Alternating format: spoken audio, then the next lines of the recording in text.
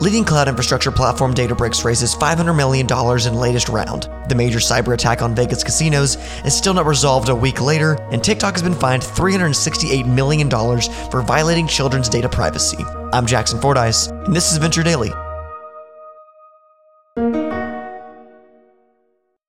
Databricks, a leading cloud infrastructure platform that offers AI solutions at scale, is now valued at $43 billion after its most recent raise of $500 million. The primary capital round totaling $500 million announced last Thursday was led by T. Rowe Price. It was joined by NVIDIA, Capital One Ventures, and many big players including A16Z, Fidelity, and Tiger Global. According to Databricks CEO Ali Ghodsi, the fundraising round began after NVIDIA, the world's leading chipmaker, expressed interest in the growing AI startup. Databricks, which acquired large language model training startup Mosaic ML in June for $1.3 billion, now has more than 6,000 employees. That's twice as many as it had only 2 years ago when Databricks last raised funding. To dive deeper into the company's big $500 million round, I spoke with Rick Salisbury. Hi, this is Rick Salisbury. I'm founder and GP at Cambrian Ventures, FinTech Pre-Seed Investing. Rex, can you explain specifically what Databricks does as a company and why every big venture firm is looking to join in raising a round for it, including A16Z, GIC, and Tiger Global, who all joined the most recent funding round? Databricks is a leading analytics and AI platform, one of the standout companies to come out of the Bay Area in the last decade. And so to see a marquee company and a marquee name like this raise just gives a lot of confidence in the fact that late stage venture might be coming back, which is awesome. It's reported that Databricks raised the $500 million round upon inbound interest from NVIDIA, the world's largest chipmaker. Why do you think NVIDIA wanted Databricks to raise more capital?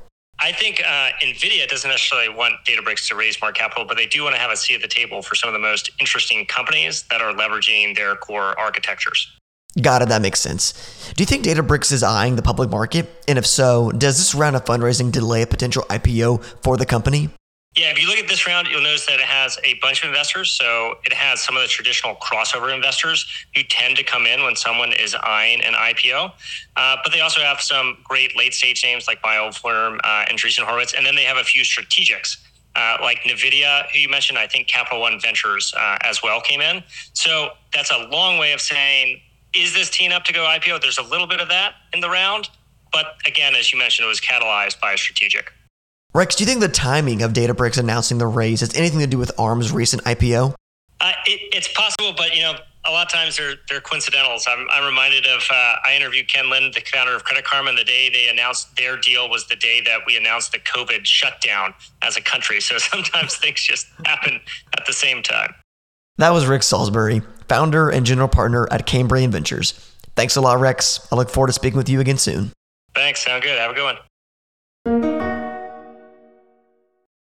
Two major Vegas casinos were hit by cybersecurity attacks last week, resulting in malfunctions and privacy breaches across their systems. Last Sunday, MGM Resorts discovered their security had been breached after encountering malfunctions in their reservation system and with machines on their casino floors. Slot machines had gone dark and many guest room keys were not working, not only in Vegas properties, but also across other states in the U.S., including Maryland, Massachusetts, Michigan, Mississippi, New Jersey, New York, and Ohio. The casino operator revealed the issues were caused by a cybersecurity breach and that they had shut down, quote, certain systems to protect data. And although MGM was able to recover dining, entertainment, and gaming operations late Monday night, their system malfunctions have not proved to be simple fixes. As of late last night, MGM's online reservation system is still down. Their website reads, online hotel reservations are currently unavailable. For hotel reservations arriving September 13th through 24th, we understand your travel plans may have changed, so we are waiving change and cancellation fees. And MGM Resorts International is not the only group hit by the cyber attack. Caesars Entertainment, the biggest casino owner in the world, reported to have been targeted by the cyber attack on Thursday. Caesars claims its casino and hotel computer systems did not experience disruptions, but the casino giant could not say with certainty whether or not the personal information of tens of millions of its guests was secure after the breach. A hacker group called Scattered Spider emerged on Thursday, claiming ownership of the attack on Caesars and claiming it had demanded a $30 million ransom fee. Not long after on Thursday, a different hacker group called AlV claimed that it was the true attacker of the casinos. As of now, it is still unclear who exactly is responsible for the breach. However, the method by which the hackers got into the casino systems is a little clearer. According to the AP, Tony Anscombe, the chief security official of the San Diego-based cybersecurity company ESET, said it appears the invasions may have been carried out as a socially engineered attack, meaning the hackers used tactics like a phone call, text messages, or phishing emails to breach the system. An FBI investigation was launched last week into the targeted attacks on major casino owners in Vegas as other casinos fear breaches to their security. Yu-Hwan Kim, a cyber science professor at UNLV, told the AP that, quote, "If it happened to MGM, the same thing could happen to other properties too. Definitely more attacks will come. That's why they have to prepare." TikTok was fined an unprecedented amount of $368 million by European regulators on Friday for failing to protect children's personal information. Ireland's Data Protection Commission ruled that the app had violated the EU's General Data Protection Regulation, or GDPR. The DPC's inquiry conducted between July 2020 and December 2020 into TikTok found that the app had infringed upon articles of the GDPR in the following 5 ways. 1. The profile settings for child user accounts were set to public by default, meaning anyone on or off TikTok could view the content posted by the child user. 2. The app's family pairing setting allowed a non-child user, who could not be verified as the parent or guardian, to pair their account to a child's user account. This allowed the non-child user to enable direct messages for child users above the age of 16, which posed severe possible risks to child users. 3. The fact that profile settings for child users were set to public by default also posed several possible risks to children under the age of 13 who gained access to the platform. 4. TikTok failed to provide sufficient transparency information to child users. And 5. TikTok implemented dark patterns by nudging users towards choosing more privacy-intrusive options during their registration process and when posting videos. The DPC ordered TikTok to address the violations within the next 3 months and fine the company $368 million.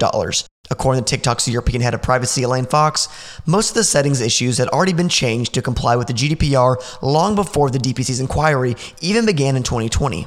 Fox said in her statement, quote, "We respectfully disagree with several aspects of the decision, particularly the level of the fine." She also noted that the company would continue to further strengthen protections for teenagers on TikTok.